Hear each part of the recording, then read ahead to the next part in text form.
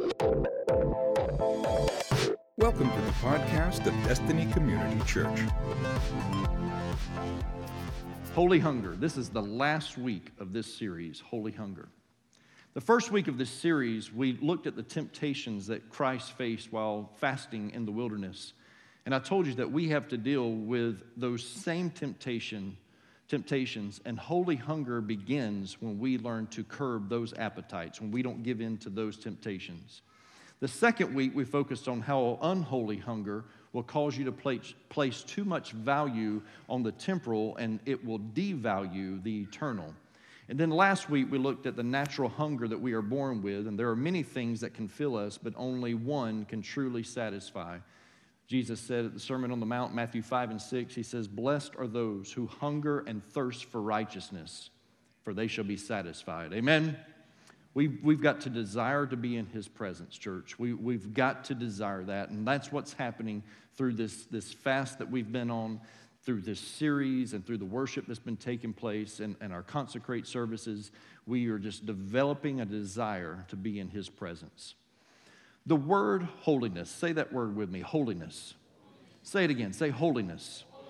Oh, some of you just I've watched you shiver when you said it, because the word holiness is an interesting word for those of us who were raised in church, especially for those of us who were raised in certain types of churches, me being one of them. It's unfortunate that the word holiness often has this negative connotation to it, and it does. It causes some people to flinch because it reminds them of a time when legalism prevailed in the church, and it still does in some churches. In the 19th century, the holiness movement was birthed with the Protestant movement in America, and it initially got strength within the Methodist movement. And eventually, it found its way into Pentecostal churches, and if you know me, you know I was born into a Pentecostal pastor's home, and we took it pretty seriously in our home. Specifically, Dad took it really seriously in our home, and what Dad said went. I remember I was born into this, but and this is going to be so foreign for some of you, yet for some of you, I am going to stir up unwanted memories. But I remember women couldn't cut their hair. They just couldn't. They had to let their hair grow long, and they either wore it like really long, or they would fix it, and I don't know how. I mean, it's like teasing and all this kind of stuff, and they would create this big beehive on their forehead. If you were to look at some of my baby pictures with my family, you would see that my mom's my mom had a beehive that is to be remembered. I mean, it deserves its own Facebook page. It really does. My mom had the do. And women couldn't wear makeup. I'm going to be nice right now, but I've heard it said every old barn needs a little paint. But women couldn't wear makeup. Women, let's just pray and go home. I mean, it's like it's over right now, right? Women couldn't wear makeup. Women couldn't wear jewelry. Like my mom didn't even wear a wedding band. And you just didn't wear jewelry. Women could not wear pants or slacks. Certainly not shorts. And so they were always in these very modest dresses. They looked like a bunch of Midianites just walking around. You know, that's how it was, borderline Amish. And it was just forbidden in a holiness church. Women couldn't wear shorts, so they created these things called culottes. I don't know if anybody in the room, is this so foreign to everyone? Does anybody know what culottes are? Raise your hand. They're the most ridiculous things. I hope you're not wearing any today.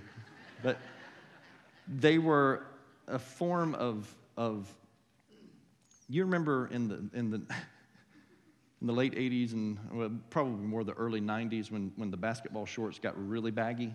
It was like the women's version of those basketball shorts. I mean, they were just really baggy, and it from certain angles, it looked like they were wearing a skirt.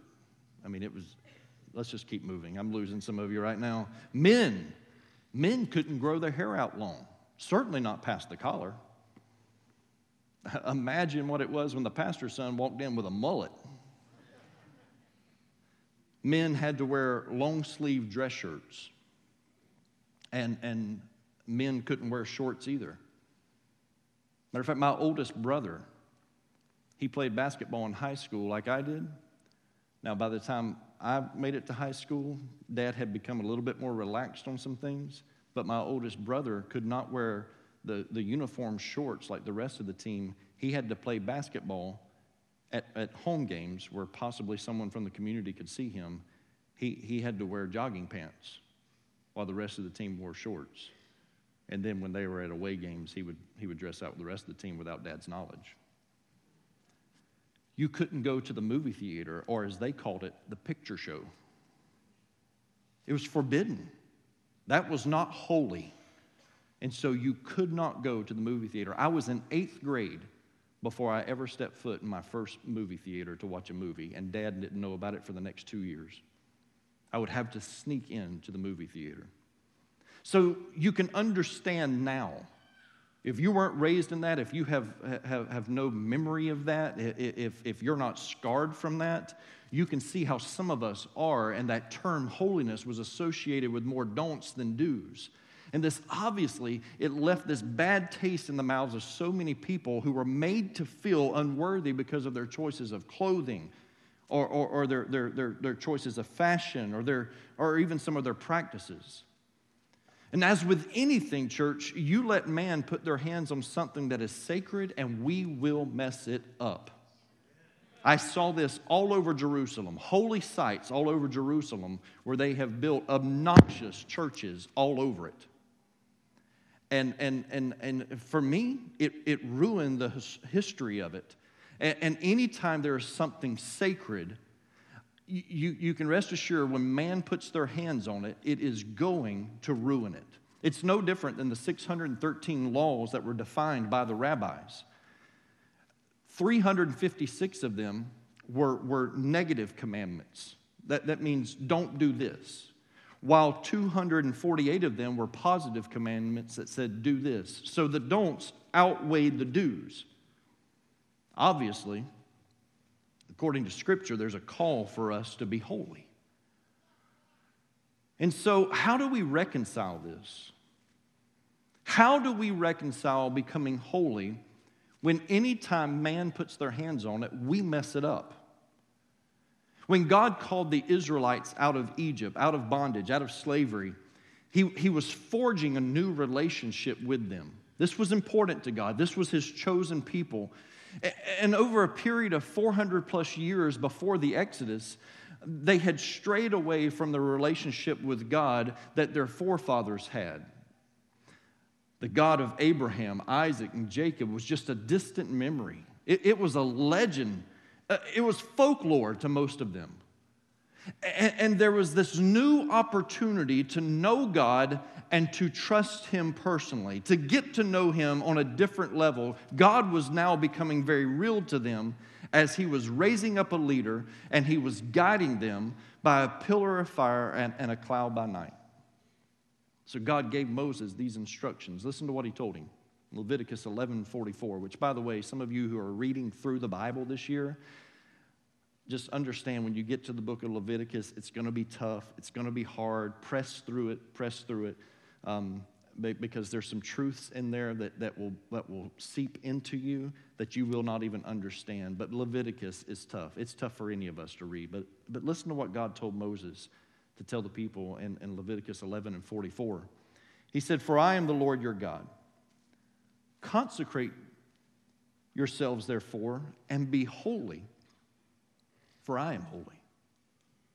Be holy, for I am holy. Listen to Leviticus 11:45, the very next verse. He says, "For I am the Lord who brought you up out of the land of Egypt to be your God.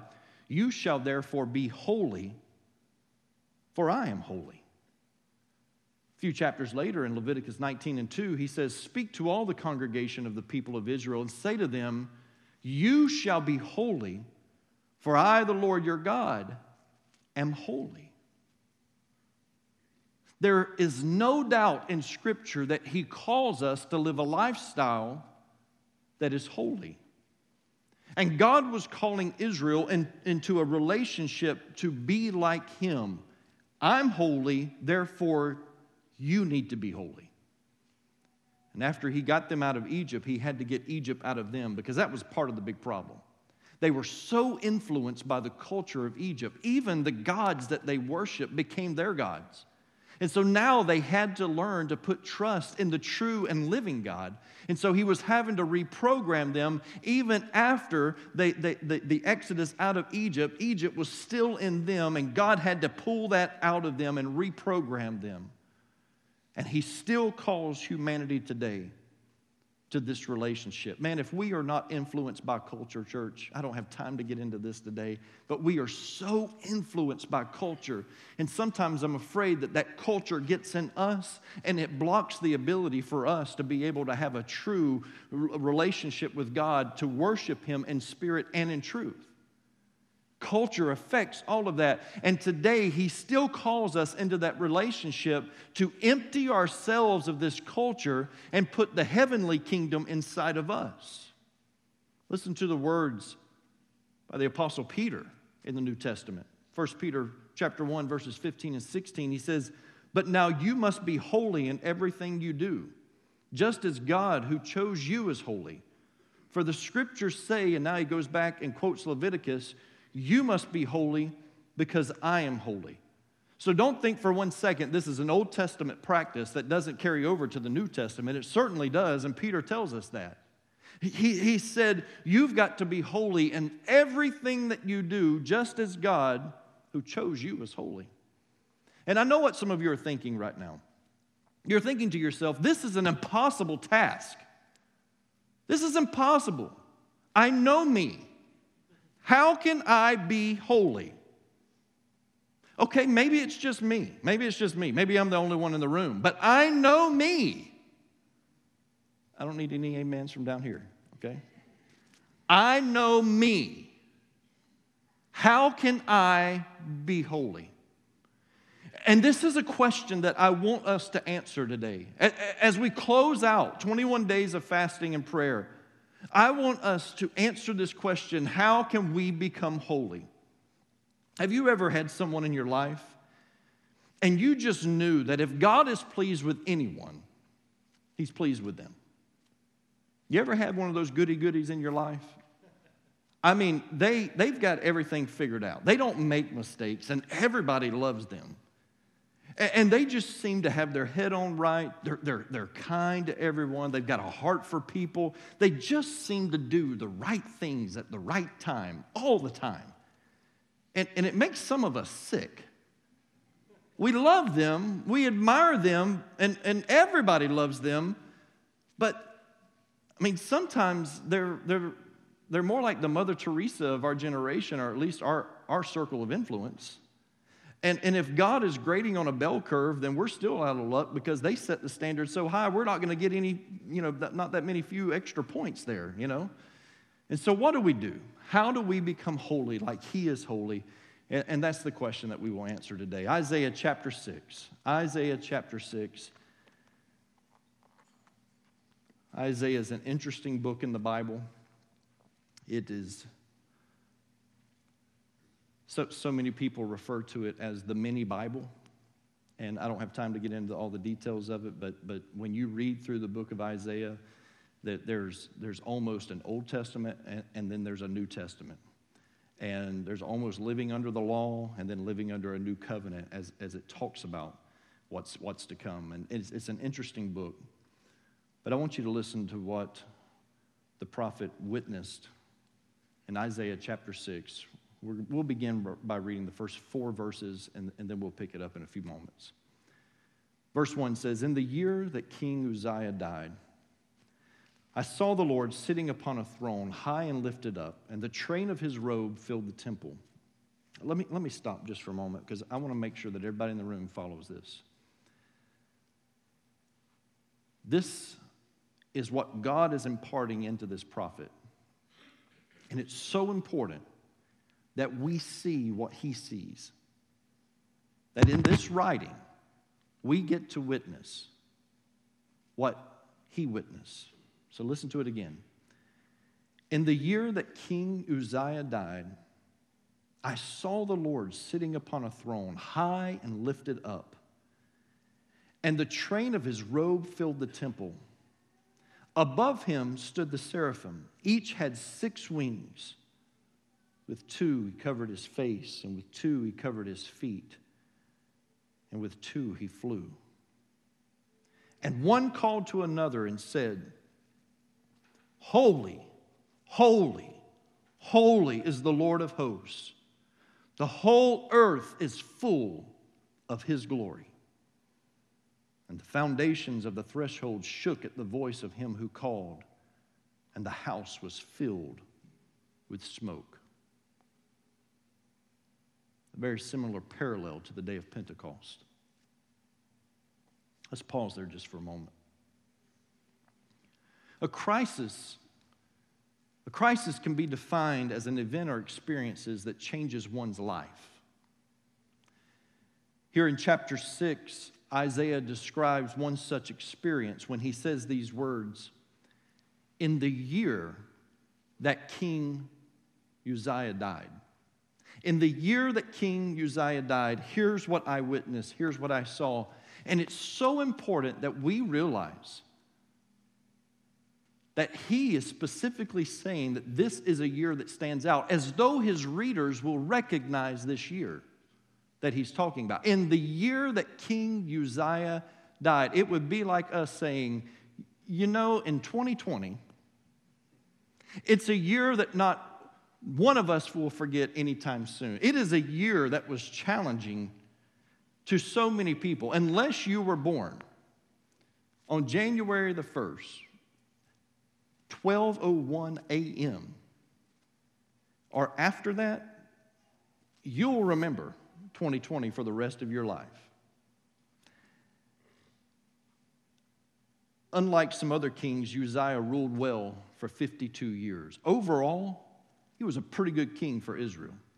The Bible says that Uzziah did what was right in the eyes of the Lord. That's how it describes him. He did what was right in the eyes of the Lord. He was a very intelligent man. He was an innovative king. The state of Judah prospered under his leadership. He was a strong commander-in-chief. The army flourished. They had victories under his leadership. You know, he commanded skilled men to create artillery that could shoot arrows and large stones from enemies from their city walls. Very innovative for his time. He was great for the nation's agriculture, as the Bible says that he loved the soil. And so he cared for the crops. He cared on how the agriculture industry would thrive during his reign. Even though he had his faults. Overall, there was a security for Isaiah in knowing that Uzziah was in charge. There was security in just knowing that this man was sitting on the throne of Judah. But King Uzziah was stricken with leprosy, and it eventually led to his death.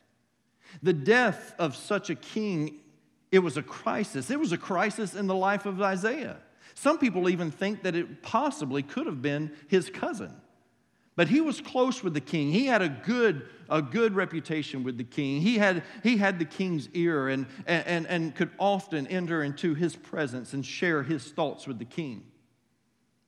In crisis, we have 4 responses. We can either crumble. Oh, I've watched some people do that throughout 2020. Or we can complicate, which means we can make matters worse. I've definitely seen people do that during 2020. We can cope, which means we're just going to endure it. Just get me through this season. I just got to keep on keeping on. Just get through it. Keep doing the same thing, and just hopefully we'll get through this thing. Or finally, we can change. We can change. In the middle of March, I watched as our church staff reacted to COVID-19 and particularly a stay-at-home order when none of us knew what to do. I want you, we're so far past that now that I don't think sometimes we all understand what life was like back then, or we don't remember quite what it was like, but think about this with me. None of us knew what we were facing. None of us understood it. And I can tell you this, as a church staff, we certainly did not understand it. And we chose at that moment to change. Quickly, we started church online for 10 weeks before we moved into this facility. We didn't even have a home. If we wanted to meet, we couldn't meet because they kicked us out of the middle school. They said, no, we're not having anyone come in until the students return. So we couldn't go back there. And so for 10 weeks, we were forced to have church online. Many of you joined us online during that time. But I can tell you, our staff, we did the very best that we possibly knew to do in uncertain circumstances. And we chose to change the way that we did things so that we could meet the need for the moment. And since then, we have had to change to thrive in these times and circumstances. And I can tell you, it has stretched us. It has stretched you. And I just have to ask you, have you asked yourself that question? What was my response to the coronavirus? Did I crumble? Did I complicate? Did I cope? Or did I change? Even now, so many people are devastated that they, and listen, let me stop just for a second. I don't want you to read anything into what I'm about to say. I'm just stating a reality, okay? So many people right now are devastated that they lost their president. And I get that. I know the disappointment. I've experienced the disappointment of not seeing my personal political preference played out in Washington. I know the feeling.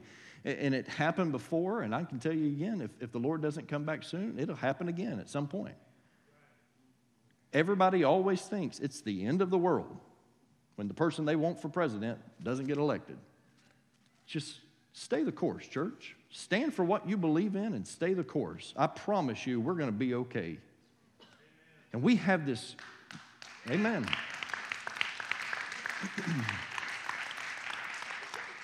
We have this tendency to create a throne in the Oval Office. And we've got to be careful with this, church. But always remember this. When the throne in your life is vacated, heaven's throne is always occupied. And he's not giving it up. He's not giving it up for a donkey. He's not giving it up for an elephant. I'm telling you this. Jesus Christ sits upon his throne and he is still in charge and the church is going to be okay. Amen? But every time that we face a crisis in our lives, it's this opportunity to lean into God and to experience his presence. Every time we have a crisis in our life, it's an opportunity to change. To allow God to change us, usually from the inside out. Because usually there's some stuff going on in here that I've got to get fixed. And when this gets fixed, it is the fruit of my life and it's evident to everyone else around me. Think about this. The darkest, the deepest crisis of your life is usually death when you lose someone that's close to you.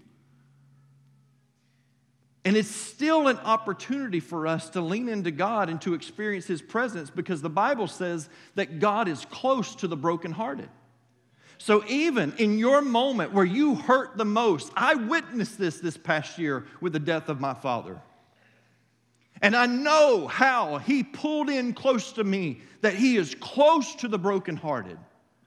And you have an opportunity in every crisis in life to experience the presence of God and be changed by the presence of God if you will allow him to. And in the middle of disappointment, in the year that his king died, Isaiah saw the Lord on his throne. And he said he was high and lifted up, and his train filled the temple. Man, what a vision. It's amazing what God allowed him to see. And it's in that moment that immediately Isaiah recognizes his own flaws and his own shortcomings. Verses 5-7, listen to this.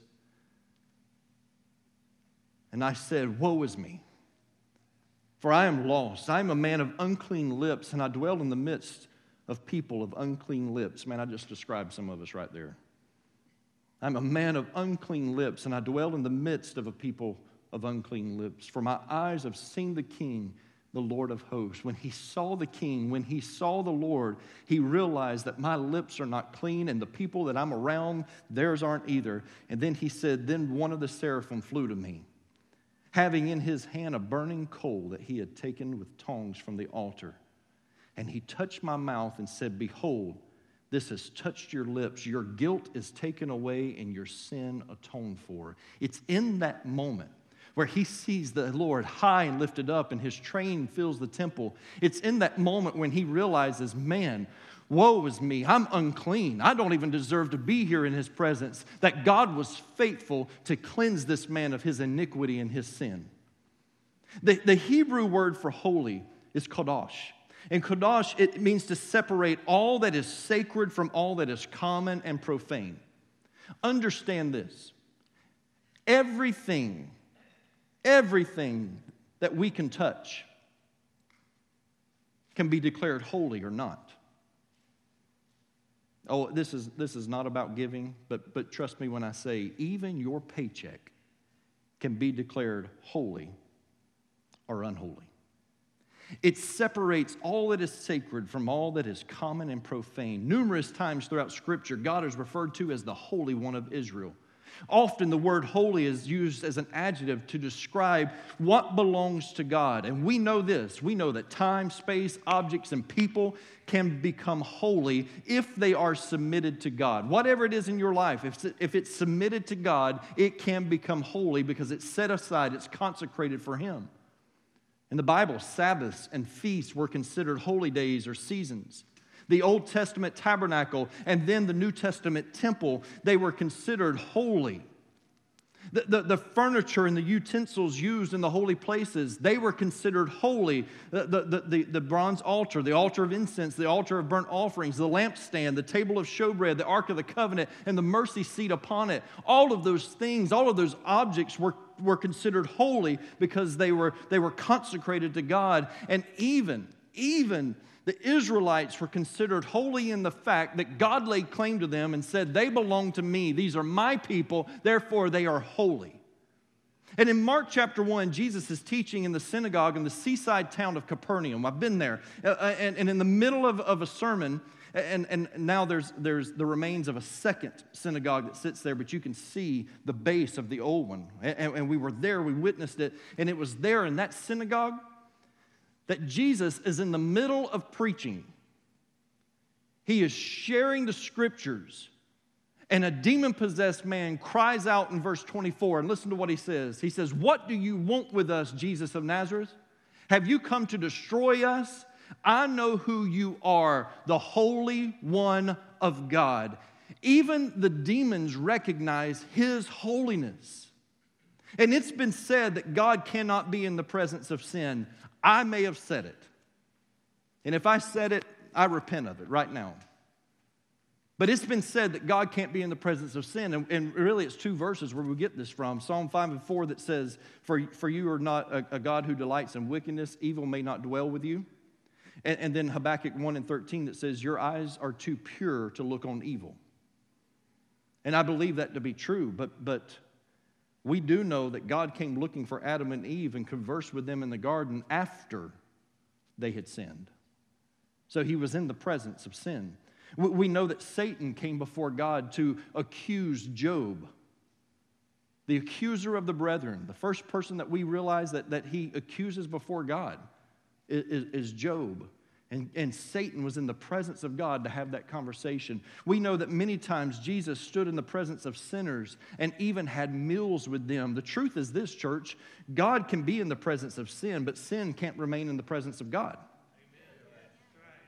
Sin cannot remain in the presence of God. This is why some people, some of you right now, when we start getting this deep, when we start seeking God, with everything within us, with all of our strength, it becomes uncomfortable.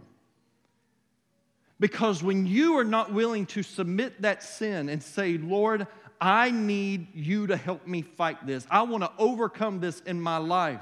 It will cause you to flee the presence of God because sin cannot and it will not be in the presence of God. It will flee from Him.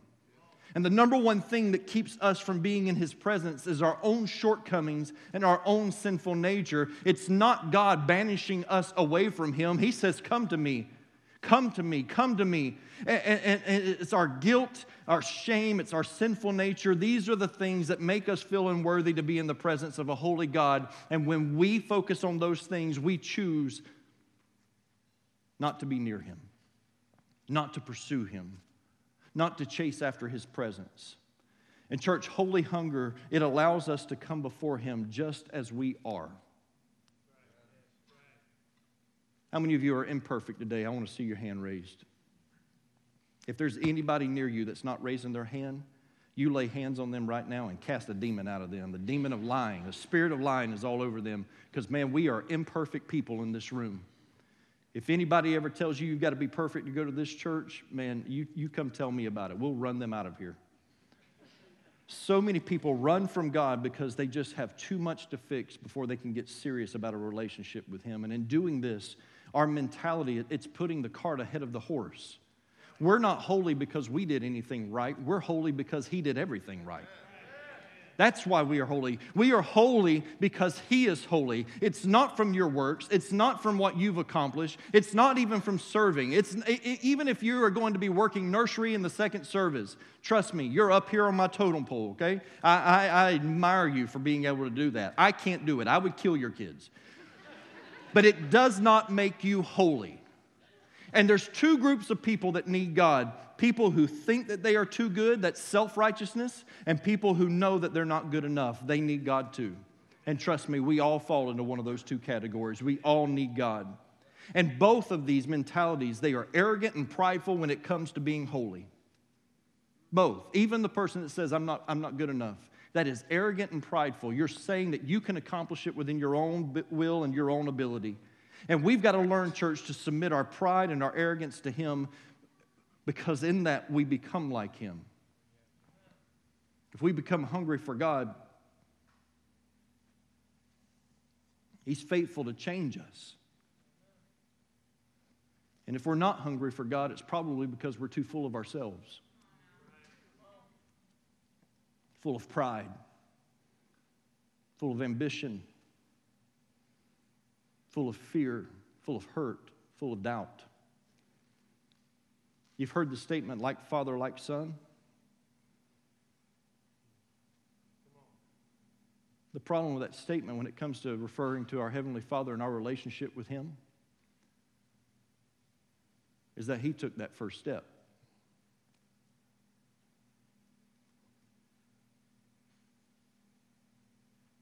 Like son, like father.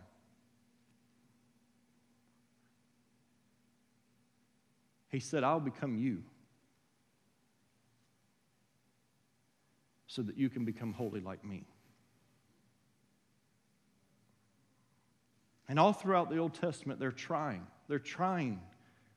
And through their own human abilities and capabilities, they keep failing time and time again.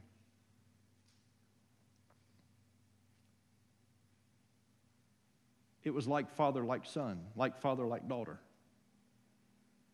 But when you get to the New Testament and the birth of Jesus Christ, it flips it. And He says, let me become like you so that you can become like me. He chose to look like us, to suffer like us, to do life like us so that we can be like Him. And the more time that you spend with Him, the more time that you'll begin to look like Him. When my son was just a toddler, I remember one time I was sitting in my chair. I was reclined, feet kicked up. I was watching TV. And back then I used to drink a lot of sweet tea. I haven't had sweet tea in almost like 13 years or something, but I remember I was sitting there probably with a sweet tea in my hand, kicked back in my recliner, watching TV. I think it was a Saturday. I was probably watching football on TV, and I look over on the couch, and Caleb, just a little toddler, he's sitting on the end of the couch, and he's looking at me.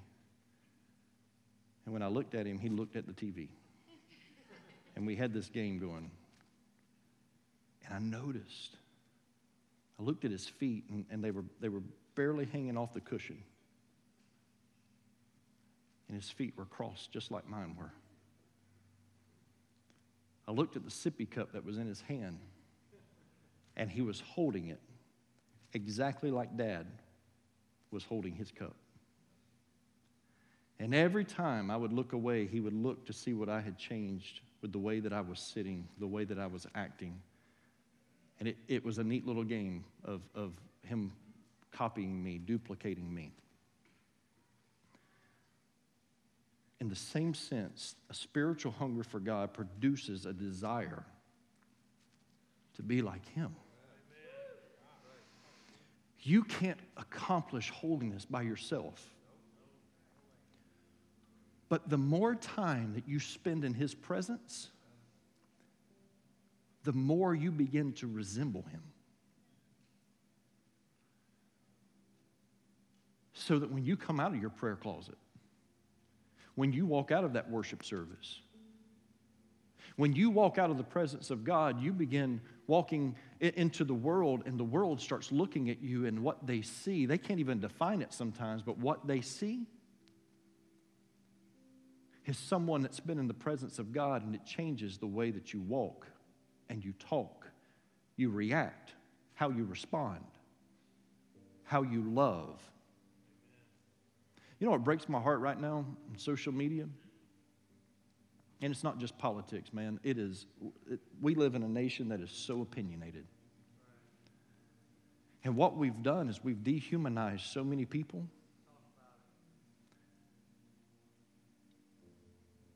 And we borderline hate them. Not even stopping to realize that Christ died for them the same way that He died for you. But when you spend time in His presence, you start loving like Him. When you spend time in His presence, it changes.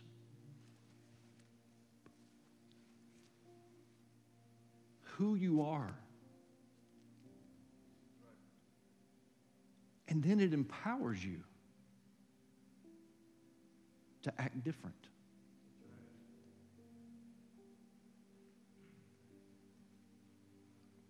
The only way that you will ever accomplish being holy like He is holy is learning to spend more time with Him.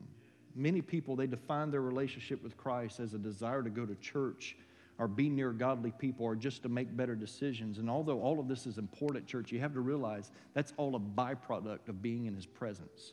When you're in His presence, yes, you desire to worship Him and to be in the presence of other believers and to make godly decisions once you're in His presence. But when you become so focused on being near Him, you have no choice but to start acting like Him. Listen to how Peter said it, 1 Peter 2:9. He said, "But you are a chosen race, a royal priesthood, a holy nation, a people for His own possession, that you may proclaim the excellencies of Him who called you out of darkness into His marvelous light." I love what God says about not only Israel. Understand, we've been adopted into this family. In Leviticus 20:26, He says, "You shall be holy to me. For I, the Lord, am holy and have separated you from the peoples, that you should be mine." And He lays claim to you and says, "You're holy because I claimed you. You're mine. You're more His than that temple was. You're more His than that tabernacle. You're more His than the Ark of the Covenant. You belong more to God than the mercy seat."